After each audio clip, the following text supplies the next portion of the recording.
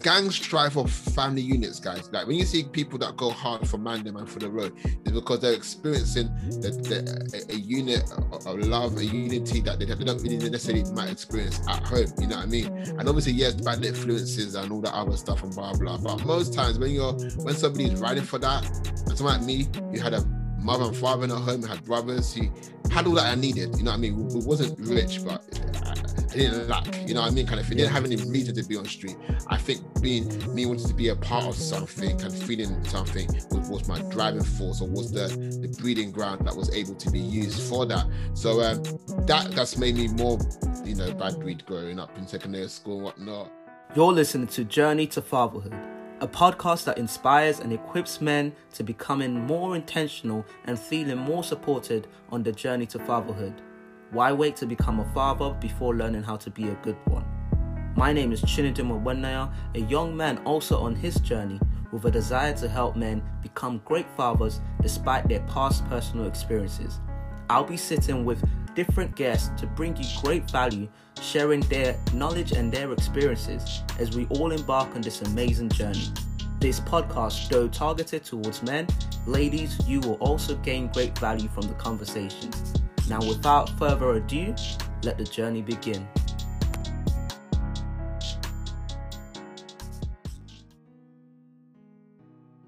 Hi guys, welcome to Journey to Fatherhood podcast. It's Chinedum here again, your host. And today we have a special guest. And before we go further, I just want to let you know that a lot of people have the passions to start something with young men and put a community of men, but we have people that talk about it more. We have more people that talk about it more than people that do anything about it. And I came across a certain page called 412 Men, and they do this live stream that they do on Fridays. What's happening, men? I thought, first of all, the title was wonderful, and it had the green like WhatsApp. You know, very clever, and it got me looking into, okay, so who actually did this? And whilst I was researching, I kind of found out that our guest today, I'm going to introduce him shortly. Our guest today was the founder. I decided to get in touch with him, and we started talking, and we had a phone call conversation. I believe it was just a few days ago prior to this recording. And during that call, it was a nice conversation. When I say it was just a nice conversation, it was a very good conversation. And I don't have that often, because it's almost like, okay, you know, you're hoping to invite this person as a guest. So how do you kind of put yourself? Do you give away with the slangs and all of those things? You know what? I kept it real with you. And I'm so happy that you were able to make time for that conversation, as well as come here for this podcast. So you guys have heard my voice enough, but the person I want you to really hear his voice and his story is Ayo. He goes by Ayokunu Oduniyi. Listen, forget the British accent. Let me try that again. Ayokunu Oduniyi. And short form Ayo. I think that will be easier for most of the listeners, but definitely remember that name, the full name. If you can remember Ibrahimovic, you can remember that name. So, 100%, mate. So Ayo, first of all, I want to say thank you for coming on the podcast. Ayo is the founder of 412 Men, a wonderful Christian-led group of men that create a community and a platform for men to thrive in their journey as Christians, as well as men of stature, fathers, and also husbands. And we're going to go into a bit of that. But for the listeners that are just finding out about you, how would you like to introduce yourself, or a bit more of an insight to who you are? How do I introduce myself, man? I always boast about one person, this person over here, husband to one wife. Literally, by nature, like, I'm a lover. Anybody that's around me knows that you will experience a unique expression of love. So that love that I have, I also have it from certain initiatives, i.e. for men, which is where you get 412 Men from. So I'm passionate about the what should I say? The rediscovery of true manhood, and displaying that and living that. So I want to provide spaces and forums for people just like myself who are also on that journey of manhood. And that's how, you know, I started 412 Men, you know, Green to Husband, you know, the husband circle. All those type of things are expressions of my love for men. Also a shepherd, pastor at church with my wife in Newfing, London, pushing 2 years in October. Also a photographer, creative. I run a business called A&O Studios since university. That's looking at the last 10, 11 years. So shot all over the world, shoot weddings, shoot commercials, and portraiture photography. Also love writing as well. Currently writing books at the moment. So that's one of my other areas that I'm keen on as well.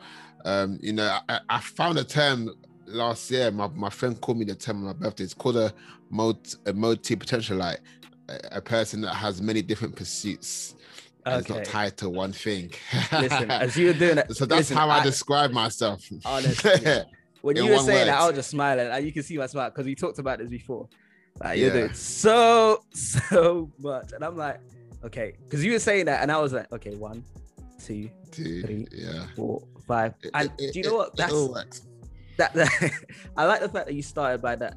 The important factor of love, because you gotta love what you do. I know it's a cliche thing that people use now, but there has to be a sense of love and a sense of desire to make things better. And for me, before we even go further to some of the main questions, one thing I wanted to ask you, we ask very random, we ask fire questions to our guests that they don't have any time to prepare for. So first of all it's gonna sound very random, but give it your best shot. First of all is, what is your favorite color?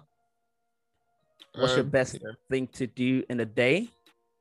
And what would you describe is the most weirdest thing about you? Favorite color. I'll go with burgundy for now. It can change between that and blue. Favorite thing to do during the day. Favorite thing to do during the day. I'm a simple guy. Eat chicken. Eating good food is probably my favorite thing to do during the day. And what's the last one? Worst thing about me? What is no need to be modest. What's the weirdest thing about me? What's weird about what I do? I think I'm a normal guy, Weirdest thing about me? That. My wife will probably have more to say that than I would. I think I'm pretty normal, mate. Weirdest thing about me, I feel, that's a good, right? I'm struggling with that one still. I think this is where humility comes across. Yeah, I know. I'm trying to find something. I'm just thinking, bro. My wife will tell you I'm a straightforward guy, bro. Literally, but I'm trying to think. I can't think of one right now. Yeah. Do you know? It's hard to say weirdest thing. You know, a job interview. And they ask you, what do you think is your what are your weaknesses? What are your strengths and what are your weaknesses? I can tell you that. That one's not too hard to do. As a leader, I can tell you that one. But then when you think weirdest, it's subjective, isn't it? My weakness will be, I've worked in it much more now, eating more than I should, you know what I'm saying? Or weakness would be like... I saw the pictures, it don't look like that. That was holiday, fam, so it was good times, bro. Literally, weaknesses sometimes, if I haven't eaten, I'm irritable. You know what I'm saying? Okay. So I can list out my thoughts. That was there. Yeah. Weirdness, just like, what's weird about what I do? I'm just an average normal guy, man. Listen, everyone says that, but I'm sure you heard someone call you weird for doing a certain thing. Like I said, my wife might have a list. That's for me. I don't have any list. It's not even one thing, it's a list. Imagine. Okay. No, thank you very much for that. It's really interesting because when people come here, the whole point is that anyone that comes on the podcast is going to keep it real with people, that we're not trying to... I don't know if you've come across a young lady that I really admire the work she does. Her name's Hayley Melinda. She has this saying where she says, she's trying to be a real model, not a role model, keeping it real and transparent in all that she does. And that's the same thing where I want make people to always put their real self forward. Yeah. And so to kind of take it, I'm sure a lot of people are saying, okay, let's get to the fatherhood stuff. Let's get to the manhood stuff. Now, the first thing I wanted to kind of ask you is, as you guys know, I said one of the many things that you share is the 412 Men. How did that come about? Yeah, 412 Men, how did it come about? Like I said already, having real deep passion and love for men. I guess the way I'm wired is that I'm much more solution orientated than I am than complaining. Yeah. So in all honesty, like, what 20 it was 4 years ago this month. I think it's like 4 years in 7 days, actually, 17th of June. Basically for months I was thinking about just doing men's stuff. Like, my wife does like women's stuff, coffee and prayer. Nice. And obviously across the whole body of Christ is bare women's stuff, but there was very little men's stuff. And then in the mix of all of that, quite popular individuals. I talked to a lot of people, a lot of guys, counsel quite a few, mentor quite a few, and just like mediate quite a few situations. And there was a trend I was seeing with the man then, where I thought, right, man then really need accountability, community, and need to take responsibility. Obviously, I'm not saying that I'm the model man, so to speak, but knowing who I was and what I've been through, what I had to go through, and the input that I got based on the people that I was around, I went to, I wanted to try to replicate what I received to grow my manhood for others as well. And in the mix of all of that, I was seeing a trend with guys was just like, and girls were just complaining about guys like, it's just like there's no good Christian men, whatever, blah blah. Just bare. So now I just thought, you know what, we can sit here and complain and talk about it, or you could do something about it. So absolutely. I knew that the solution was that these guys needed somewhere needed a space, safe space to speak without judgment, safe space to talk about their issues, safe space for them to really be confronted as well and to be challenged, and corrected. And so where men can deal with men stuff, kind of thing. So it literally was just birthed from women complaining about men and me just having it on my heart for a while to start something for men, which came from my own personal growth and discovery of manhood myself, and I had a few other mentees that were pushing me as well, that were like, come on, we need to get to that, when are we going to do a men's meeting, blah, blah, and all this sort of stuff. So yeah, man, literally. So that's how it was birthed, literally. And the name 412 comes from 1 Timothy 4 verse 12. Say that one more time, please. The name 412 comes from the scripture verse 1 Timothy 4:12, which speaks about being an example to all believers in your conduct, your speech, your faith, and in purity and so forth. And it goes on to charge Timothy to throw himself into progressing in his calling, to not being taken lightly off because of his youth, and for him to be someone that watches himself, so that those who follow him may reap out of his watchfulness. And I felt the call for manhood, and my personal opinion about how I define manhood is not something that can be taught. It's something that you have to be initiated into, and something you have to see for yourself. And that boils down to my belief in the role and the presence of a father in the home, where I feel like sometimes, even though we have dads that are dead, that aren't really present, there's something still uniquely distinctive about a little boy seeing an older man that looks like him in the area of his gender, and the ability to see that. And we see that with ourselves. All of us as little boys, mimic that we copy good things and bad things by nature as children. I really feel that there is a imitation template or blueprint of manhood where it has to be something that another man initiates you into, rather than it does be something that you kind of figure out on your own, which is why I'm really big on the relationship between older men and younger men and so forth. But let me just slow down before No, honestly, you mentioned something very interesting there. So you mentioned the term manhood. I think people, of course, there's this skewed idea of what man is or what masculinity and all of those things. So to you, because I think you were kind of leading on to kind of describing what manhood is, what would you say manhood is or represents? Manhood is, I'll say manhood is a state of becoming a man, rather than it being a destination of that I am a man. So if I mirror it with our walk with Christ, that we have been made righteous, what I'm saying? The Bible says that he's perfecting those made holy, right? So we're in God's eyes, we are already holy without blemish, but he's still perfecting us. So I say this because there's only a few scriptures on this when it comes to manhood, and one of the clearest distinctions we see is 1 Corinthians 13 verse 11. Let me even just get it so I don't misquote my beloved Apostle Paul. He says something that I feel captivates manhood in a First Corinthians sentence. 13:11, you said? Yes, 1 Corinthians 13:11. He says, Apostle Paul, let me see what cool. Yeah, I read it in an amplified classic. Yeah. Just When I reading was it a down. child, I talked like a child, I thought like a child, I reasoned like a child. Now that I become a man, I am done away with childish ways and have put them aside. I define manhood, the ability to identify what is childish about me and being able to put those things aside. And if you look at the maturation of what Paul said, talk like a child, thought like a child, reason like a child. What he's done there is that if you look at it in the reverse, mature people reason before they think, and they think before they speak. Children just say anything before thinking, and they don't think without reason.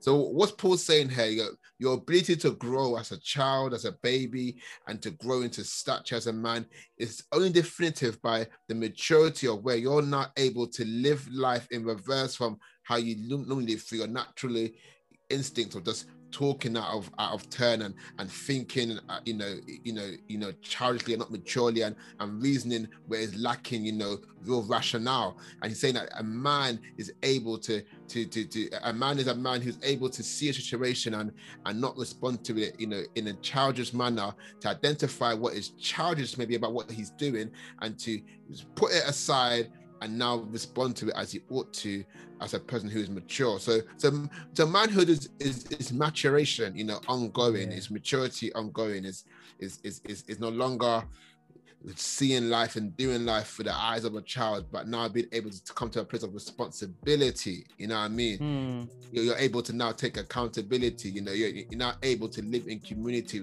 without comparison and fear, but in a place where you can exhibit, who you're called to do. Because who you're called to do cannot be exhibited outside of community. Somebody else has to testify of their experience of you. That's what branding's all about, right? When we talk about brands, we're talking about our experience with a company, how it makes us feel, right? And we want to, in order for us to exhibit the fruit of the Spirit, which is a brand of Christianity, that has to be experienced by people outside of us. You know what I mean? That's gentleness, faithfulness, love. These things are not just eternal and of ourselves. They're things that are exhibited through our characteristics of other people. So that's what I would say. I think that's powerful because, I like the way you were kind of able to take it backwards, because I've never really thought about it like that in terms of thought, reason, and then reversing it, taking it in reverse, reason, thought, then talk, because what you say is what you think and what you believe. That's and 100%. So the maturity is so important, and it's wonderful what you said there. And just taking it back to the groups that you've had, I believe you've got the 412 men, as well as the grooms. Remind me what the other one's called. Grooms to husbands. Grooms to husbands. So one thing I've always found is that whilst there are a few men that have this interest, let's have a community of other guys where we can deal with this. When they get in, the struggle is trying to get them to be consistent in and you mentioned something, accountability. And my thing was, what have the challenges been in terms of keeping these different groups together and having them be accountable to each other? And what have been the kind of breakthroughs that you've had? So challenges and breakthroughs in terms of creating these communities of men. I think like an orphan in life, you have to lead by example. So none of those guys can ever tell you that Aya has never shared anything from his own life. So I just be transparent. I use myself as the be or end all, literally. And when you do that, because obviously most of them look at me in a certain light, right? They look at me in a certain manner. So when they're able to see that Ayo was doing that, Ayo has been through that, it opens the door for other men to be open, transparent. So I work tirelessly and hard on 412 Men's Monday being an open form of transparency. And I tell you, bro, we've heard madnesses. We've heard stuff that make you think like, yo, we've heard great, like, that's right. Because man, it is real recognize is real, right? We can't come here for another Sunday service session. That's not what this is. I'm not coming here for church, from our church right here, right now. we're coming here to talk about what's really good, and I'll do my best to lead by example. So my challenges, if I had any with the man, them is just maybe like how they respond to what they're going through and how that makes them tap out of community. Because the only challenges we've seen is that they've got the guy that maybe were much more punctual, like attending before, started with them to go through something quite deep, and their bounce back rate from that is a bit much, and they just think that they can't come to this no more because, you know, what they're going through makes it feel like a fraud, basically. If I can use that as an example. So trying to like just rewire their thinking to how they respond to failure, personal failure. And yeah, literally, but I feel like, and not to boast, but because maybe at the time I started it, I've had a bit of wealth of experience of being in, like, you know, different groups and whatever and stuff, where I see that fruit in how I'm able to handle different types of people in that group. Because my Men's Monday 412 are men from different Christian denominations. I'm talking, I got Pentecostals, I got Reformed, I got guys that don't go to church no more but still believe in Jesus. So I've got all types of people that are able to coexist without having no beef. They had no fights. They had no, you know what I mean? Because I make the main thing Jesus. And some of them asked them, like, because some of them don't believe, let's say, some of them don't believe in speaking in tongues or in prophecy or stuff. So, you know, we do that stuff there at Men's Monday sometimes.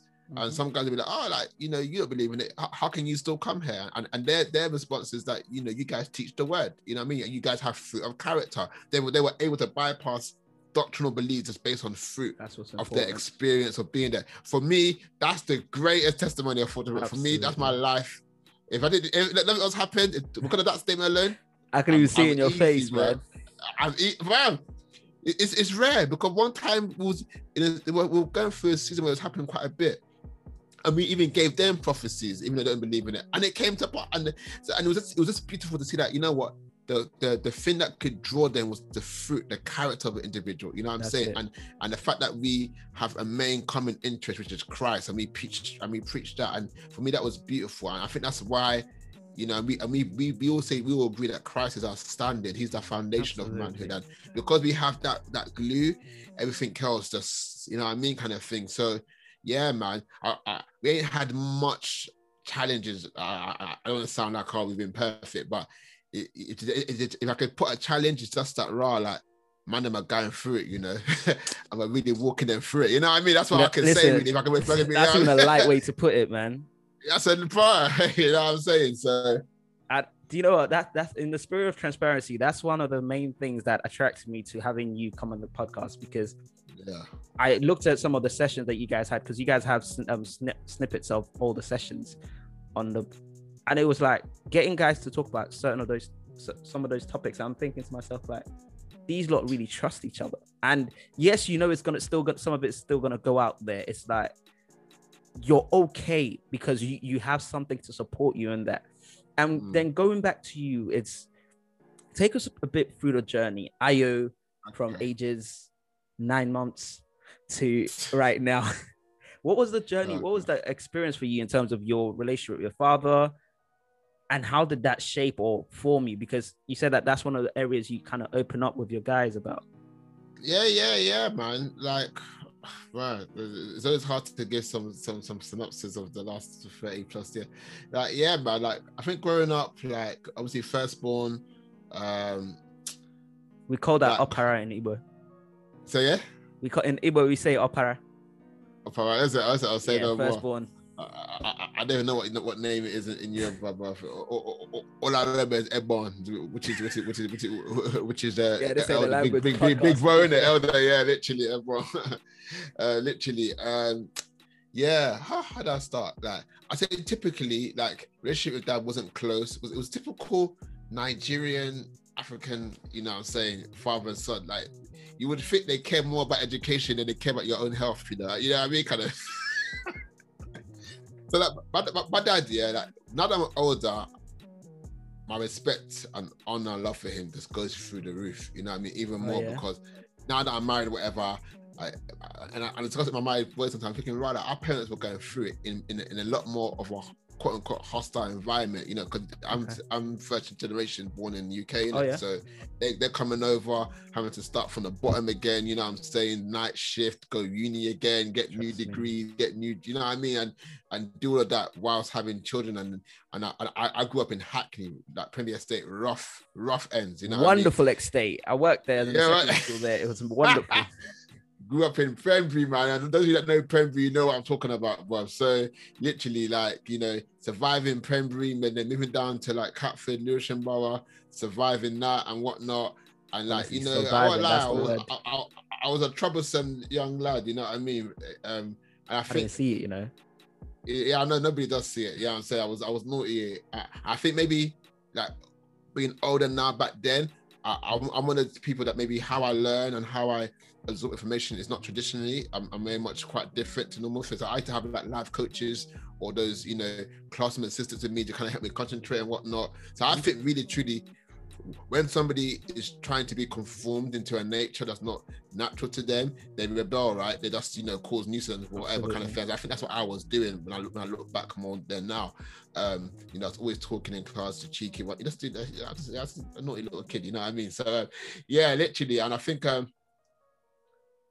that dynamic with African parents who have probably sacrificed everything to try to get us to the best life, you know, maybe, you know, where I would argue that we should have received more love and affirmation and whatnot. Everything was just linked to like being good, everything was performance basically, you know, action orientated, which made my relationship with my father much more performative, you know what I mean, in regards to like trying to get his approval, and which really just made me feel like, I mean, this is the only reason why I probably end up, you know, getting involved in like street sort of stuff, was that, you know, they offered, you know, gangs strive for family units, guys. Like when you see people that go hard for man and for the road, is because they're experiencing a unit of love, a unity that they don't really necessarily might experience at home. You know what I mean? And obviously, yes, bad influences and all that other stuff and blah blah. But most times when somebody is riding for that, and someone like me who had a mother and father in at home, who had brothers, who had all that I needed. You know what I mean? We wasn't rich, but I didn't lack, you know what I mean? Kind of, if you didn't have any reason to be on street, I think being me wanting to be a part of something and feeling something was my driving force, or was the breeding ground that was able to be used for that. So that's made me more, you know, bad breed growing up in secondary school and whatnot. So I would say, so even till now, I'm really honest, like now, like obviously the older we got, I think it's typical, the more we talk about other things we talk about when we was younger, but there wasn't an affectionate relationship between my dad. I can't sit down here and tell you how many times my dad told me that he loves me, you know what I mean? All sorts of stuff like that, you know what I mean? Right. I can't, and those are things that I definitely needed to hear, and stuff that I see in my character now that, you know, that I do quite a lot, that I didn't receive a lot, and maybe why I do it a lot is because of my lack of it anyway, kind of thing. So my relationship with my dad, like, you know, he was a good man, like he'd done a lot of good, you know, a lot of good and whatnot. But I would say that I had the typical thing where I did probably feel you know, rejected, and that came from lack of affirmation. I probably did feel that maybe they preferred my younger brother because, you know, he was good in school, and he was, you know, he was the one that was patterning and doing the things, all the right things, you know, and I was the eldest, not doing whatever. And, you know, so that there are definitely things that happen in childhood that I do think had a big hamper me. I told the man one time, like I think when I got saved, maybe a few years into I got saved, when I got prayed for one time, you know, the person that was praying for me gave me a prophetic word that was showing me when I was around the ages of 5 and 6, where I think I was dancing, I was doing something, and I think my dad said to me, "Oh, like boys don't dance, you know, stop doing that kind of thing, whatever." And that was the first point where my confidence got crushed, because I was doing something that I love doing, but then I was told that that's not, you know. And there's another time, I can't remember what it was, so I did something between the age of 5 and 7. And when they pray, I forgot about it. When they prayed for me, I saw the movie again, literally. And it was, and obviously now that I'm older and I studied some stuff, I know those 0 to 8 years are formative years, right, of a child, right? And those things really hampered, you know what I'm saying, my confidence, you know, and even my yearning for affirmation and, you know, identity was even more heightened at that stage, you know what I mean, kind of thing. And I think that the dynamic and the culture of parenting wasn't suffice to really feed that sort of thing, which is what I think drove me into other things, you know what I mean, that I got into. So yeah, trying to see. So yeah, man, literally got saved at like 16, 17, you know, radically got saved, like, you know, I've been pumping with Jesus ever since then, you know what I'm saying? So like my biggest backgrounds when it comes to sin and stuff, you know, the typical manhood stuff, you know, masturbation, you know, pornography, those are two big major things. Even after I got saved, you know, you have your ups and down seasons of being free and whatnot. Those are particular sins in my life that were real, like, you know, like real strongholds, real strongholds, literally. And even that came from the seat of rejection, you know what I mean? Because I always tell people that lust is the fruit, but there's always a root to it, you know what I mean? And that was my gateway in pleasing myself and affirming myself and you know, finding some sort of momentary pleasure and so forth. So yeah, don't know if you want to ask me more questions to kind of get more out of my journey, but yeah, literally yeah. But I think do you know what, that I find I respect you for talking about that, because I think you mentioned something there just towards the end where you said that it was at the start and at the end. So at the start you mentioned the fact that you feel that maybe the relationship you had growing up with your father was what inspired the fact that you're able to love so many men and help so many men out. And that's a wonderful testimony in itself, because unfortunately what tends to happen is, of course, you had a time where you were involved with the wrong crowd and whatnot, but that changed as you got older and you eventually had this desire and increased passion to help more men. What tends to happen, we all know it, that some men still linger in that rejection where they didn't get it growing up, so they're being the worst men they could possibly think of, abusive and all of those things. And for me, I want everyone listening to this to kind of play that back again, because it's easy to, yes, growing up you might experience some tough times, it's not really what you want, but I love how you were able to exemplify the fact that you kept it real. This is what you struggled with, this is what happened, however now this is where you're coming from, where you want to help men. And it again, towards the end, he talked about the elements of validation with those things you struggle with, pornography, masturbation, and those things. But the fact about that is that it takes so much courage to talk about it. To even say that you went through it. And that's what I like, going back to the 412 men. I think that's what's amazing about the group you have. I think I wasn't able to join this Monday, but I'll definitely be joining next week Monday. I'm following the page. I'll do my best to join on the Facebook as well, on the YouTube as well. And it might be, I might need some getting used to it, you know, like from what you're saying, you lot keep it real. Yeah, keep it 100, man. So that's what, because I always talk about this. The last 2 weeks we've talked about accountability. Last week's episode we were talking about the whole thing that's going on with increased knife crimes in London. A lot of young men just hurt and in pain and just seeking a way to express that, and they don't have the right community of men to help them. And that takes me on to the kind of journey that you're currently on this stage of your life. You talked about, you know, the ability to love people and love. So I'm a single man and I'm in my single period in my, I don't know what else I was trying to say there, but I'm a single man. And as I desire and pray, you know, seeking God for the right person, or for him to allow me to be able to be ready for that stage. One of the many things I always ask myself is, how often do men work on themselves before they get married? Because when you get married, that's where you have someone constantly there to remind you of who you truly are. And how was that experience, like that journey to marriage, and then you're being married? I'm sure some things have come up from things that you've had to deal with again. So just talk to me about that journey to marriage and then how it's going right now. Yeah, man, the journey to marriage, like, you know, boy, like I feel like my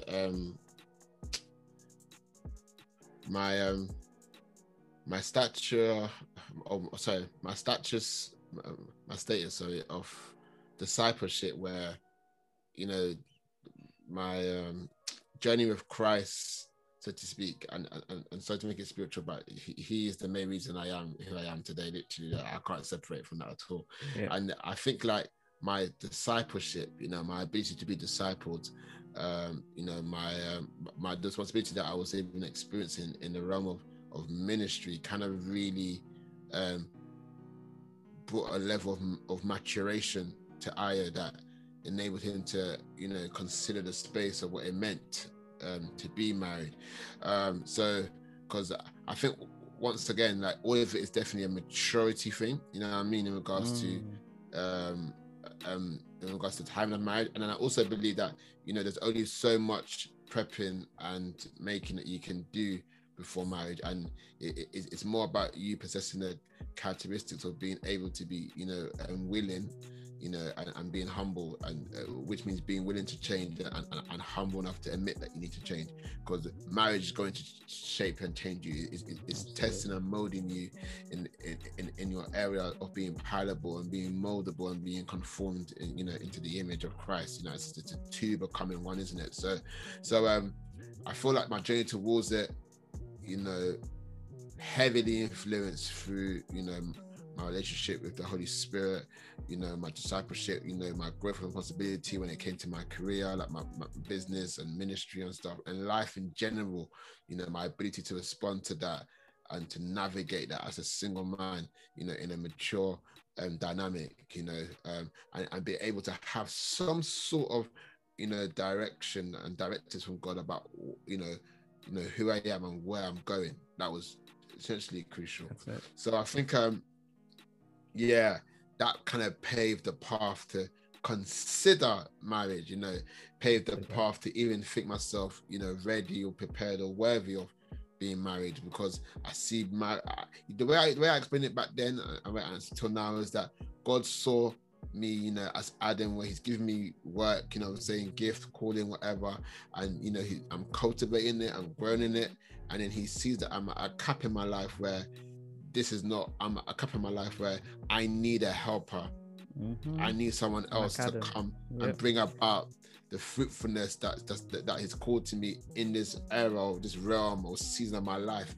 And I see that I got to a place where I was capped in what I could possibly be, producing, and therefore God had to bring, a woman, you know what I mean? Because what you're learning in marriage is that your woman expands you, you know what I mean? She expands you, she draws things, she causes you to, to be bountiful, she's a drawer. So that's how I saw my time in preparation of marriage being, in where God saw that it was time for me not to be alone in what he's called me to be and to do.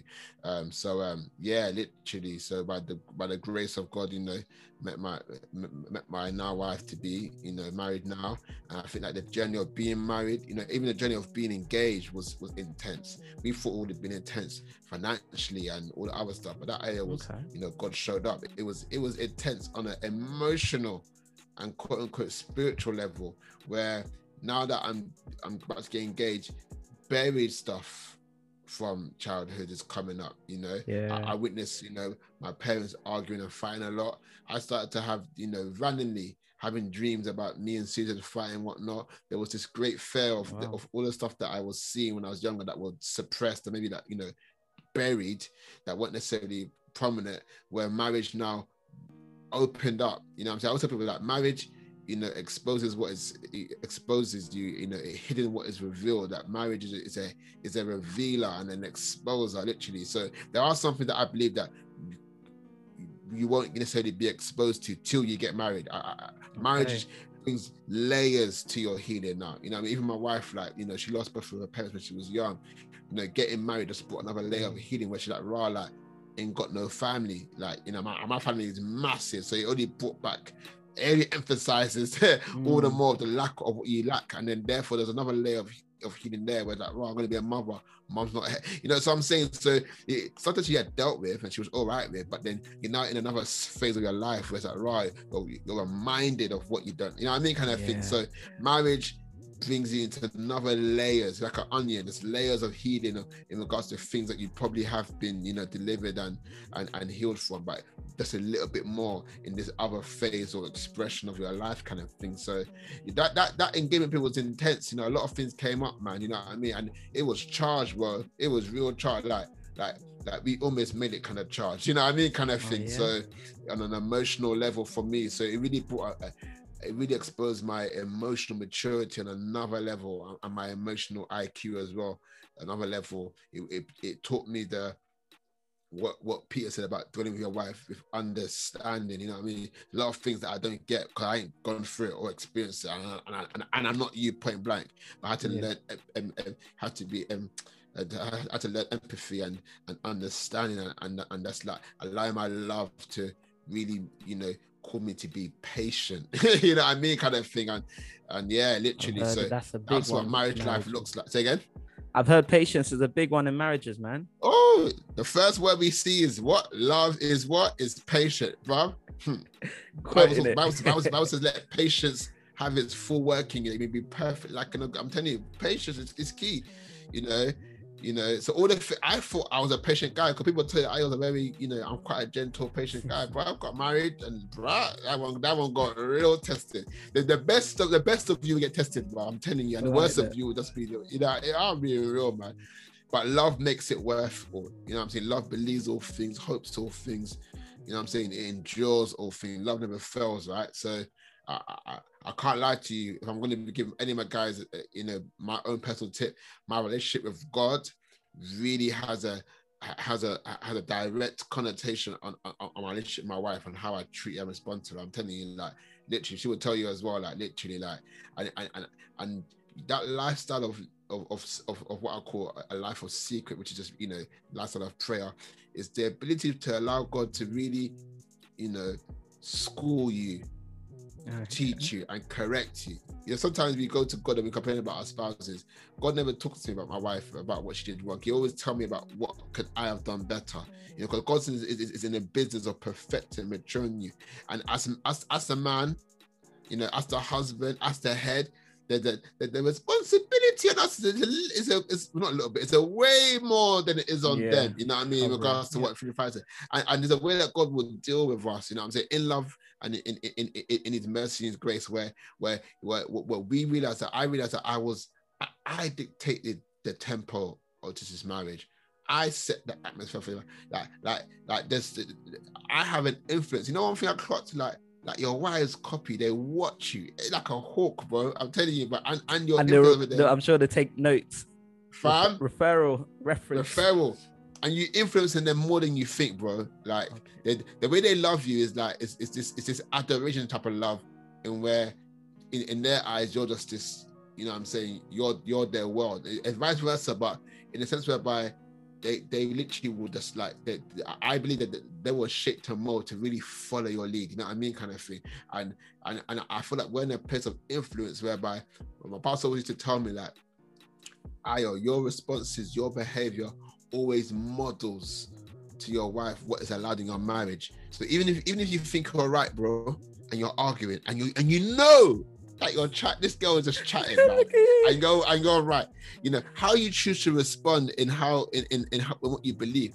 It frames the language and the tone and how this marriage is going to be. I'm telling you, literally, and I clocked it. You know what I'm saying, kind of thing. And I thought, rah, like, you're teaching your wife even when you're not teaching her. Ooh. You know what I'm saying? And you know, they may not admit it, but because of how visual, how much they watch us and imitate us and whatnot, I'm telling you, that's what's happening. Even when you're arguing, that's what's happening. So your ability to reply with a soft answer, you're teaching your wife how to be soft with it. You know what I mean? All of it works. And sometimes when you're arguing, you know, you have to learn when to leave it being about who's right and making things right between each other. You know, what I mean? You can win the argument, and then you can lose your wife. You know what I mean? And a wise man will want to win his wife and lose the argument. You understand, kind of thing. So you're in a marriage as a man, you're in a tension of maintaining harmony. You're in a tension of at the expense of your pride, you know what I mean, humbly serving your wife. You're in attention of realizing that though I'm the head, what it looks like really is that I'm at the bottom. I'm the foundation. I'm here. My kids and my family, they stand upon me. You know what I mean? So there's a strength that a man has that's not body, but patient endurance, inflexibility to hardship that won't break him and mold him, and the ability to go through life and go through things, but still maintain the consistency of loving your wife and your kids and leading them as well. So, you know, it's not a part-time job, man. Yeah, bruv, it's full-time, bruv. This is not fixed contract. Fam, it's not, man. You know what I mean? So it's a high call, man. You know what I mean? Yeah. Because you're still going for your own, and I've learned. So now, like you were asking, like, how you doing all this sort of stuff, man? You've got to prioritize being one with God. Like, you've got to prioritize that secret place. You've got to bruv, man. You've got to come to a place. I'm at a place in my life where that, look, I need Jesus. Not that I have to go and pray. I need to pray. If I don't pray, if I'm not in this, it's curtains for me. Like, so my attitudes, even towards prayer, is not just where I go to exercise and my authority. It's also my place of dependency and vulnerability, you know, and like, God, like, you know, I'm looking to you. I need you. Like, the Bible says that we don't know how we ought to pray, but the Spirit, you know, makes intercession on our heart. There's a place where I glean from my union with the Spirit that it now enables me. So even when I pray, I'm praying for my wife, and I'm even asking God, teach me how to love my wife. Okay, what can I do that looks like, you know what I mean? I'm using my spirituality to really have a great influence in my natural relation with my wife, because some of us like to separate. Like, nah, bro. If you can hear God, you should be hearing God about how you can love your wife, bro. You know what I mean? Like, that'd be a very smart thing to do. You know what I mean? Kind of thing. You'd be surprised how many men don't do that, bro. You know what I mean? Yeah. They are probably inventing to go about their wives more than they actually pray for God to help them to love their wives. You know, and I always tell people, Paul wouldn't write in that chapter, in that verse, husband love your wife, if he didn't think that husbands will struggle to love their wives. I mean, sometimes we read the Bible where that's pragmatically that he's instructs us to do something. Maybe the instruction is there because there's going to be a time where I don't feel or want to love my wife. Let's be real. You know what I mean? Like, it's that real. So that instruction, that word of exhortation, is for it means even more in the moments of hardship, and where you're feeling like, bro, this love that I'm supposed to have for my wife right now is becoming irritation. It's becoming resentment. It's becoming all this sort of, you know what I mean? That's where the word of God takes root and active, where you're like, Ayo, love your wife as really Christ. That's why you pray, God help me. You know what I mean? I need you to love me so I can love my wife. Yeah, it's that real. That's how basic and practical I am with these things. You know what I mean? Some people think we're too deep to realize that's why it's there. It's there for the times where you don't feel like it. But see, that's what I love about the way you're talking about it, because of course, unfortunately, we're seeing so many marriages and homes being broken by real talk, brother. People, and unfortunately, I think the statistics are rising post-pandemic. Yeah, and pandemic exposed even more. I mean, bro, you know, sir. And you know, I would have thought that people, because at the start of it was almost like people now spending quality time with their spouses, watching movies, you know, saying quality time, no rushing to work, have more time. But unfortunately, it then wore out. And it's what you said, love is patient, love is kind, love is long suffering. It's all those things. And that's, for me, this is why I tell people, like, to do anything, I rave about it every single time. Like, you need God. And it's not just about, okay, come so you can come to my church, but you actually, because all those things, if you try to, it's not a motivational video that will make you love someone. You can watch 10 motivational videos. That's 10 hours wasted. And it wouldn't do anything. But you talk about it there because from what you're saying, the way you're saying it, that's what I'm smiling, because I can tell that you've been tested in those areas. 100%. So it's something that I, as a single man, it's reassuring to know that I know it's not an easy road, but I know it's a road that's worth taking.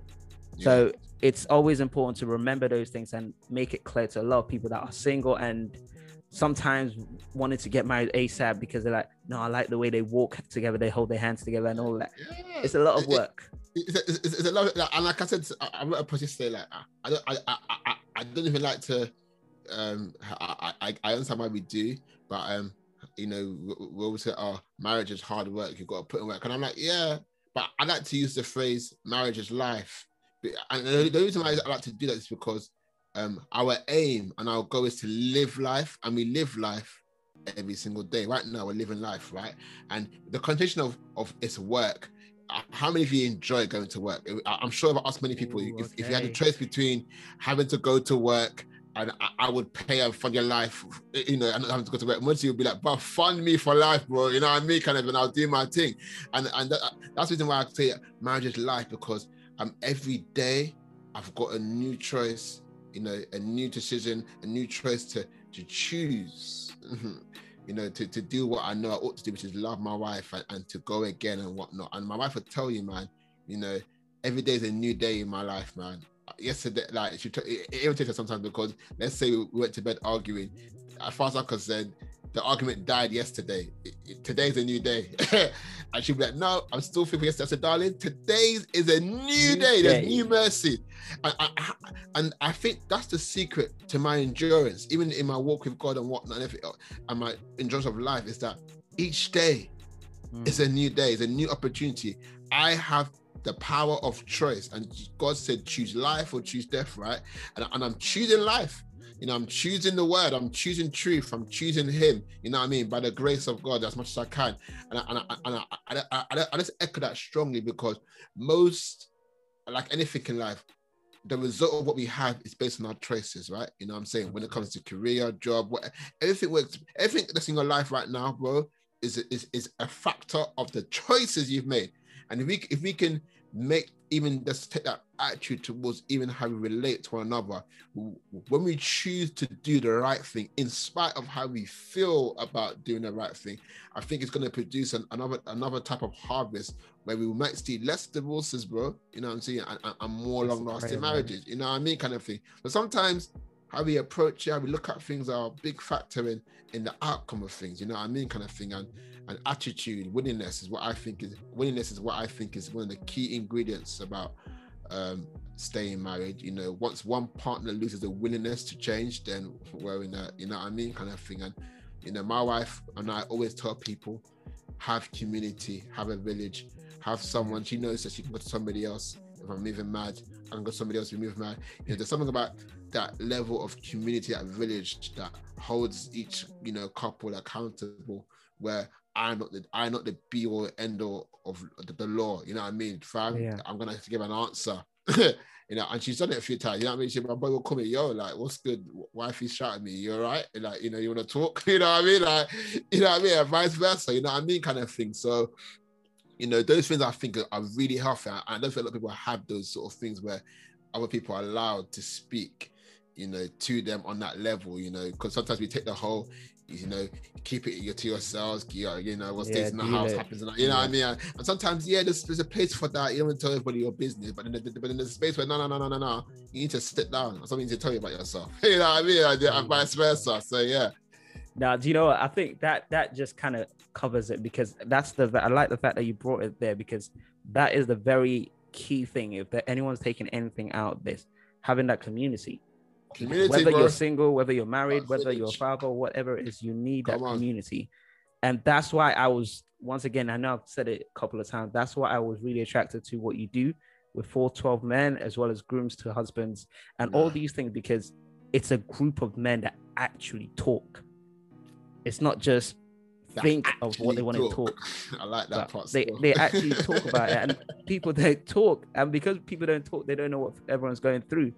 But yeah, honestly, it's been a wonderful delight to have you here. And before we go, I just want you to kind of make it clear the kind of, because I know we already know you do a lot of things. So how can people get connected with you and the things you do? Fam. All my handles, Twitter, Instagram, Facebook, by Ayokunu, BYAYOKUNU. My website's coming out soon, ayokunu.com. So look out for that. But yeah, that's a kick to me, man. I respond to most of my DMs, and you know, I'm quite a sociable person, so feel free to hit me up on there. on my bio, there's normally an email address. You want to email me as well, you can email me on there as well. Literally, on those pages, you will see everything else that I do. I pretty much talk about everything that I do on there somehow, in some sort of way. But yeah, man, literally, that's what connected me.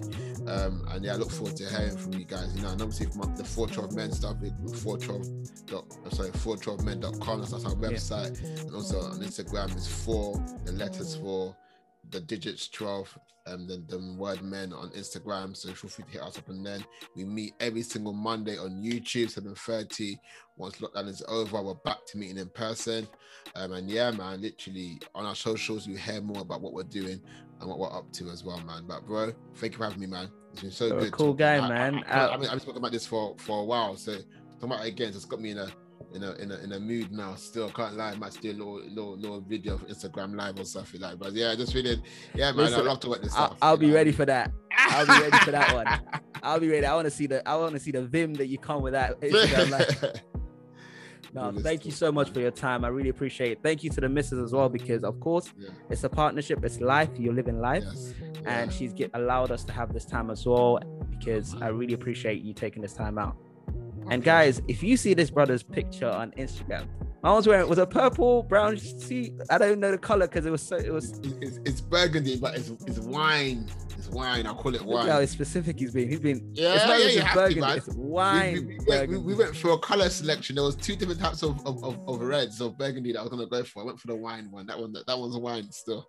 Listen, this ain't just listen. If you want to speak to Ayo, speak to him about fatherhood, manhood. You know, speak about style as well, man. Because you're looking sharp, man. You looking sharp. Style stuff is coming soon, man. Literally, I like style. So yeah. Literally. So even Green to Husband, we're gonna have a styling service. Cause obviously we know quite a lot of tailors that tailor men's suits. So we want to offer a service where we can help grooms and their groomsmen, you know, get the right styling for their wedding and whatnot for their suit and that stuff. So yeah, man, guys, if you're on it, hit me up, bro. Some of the pictures make me want to say, you know, I need to go to one of these weddings so I can find my wife.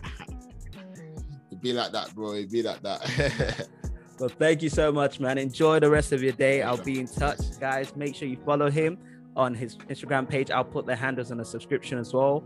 And as always, let's enjoy the journey together. Thank you, man.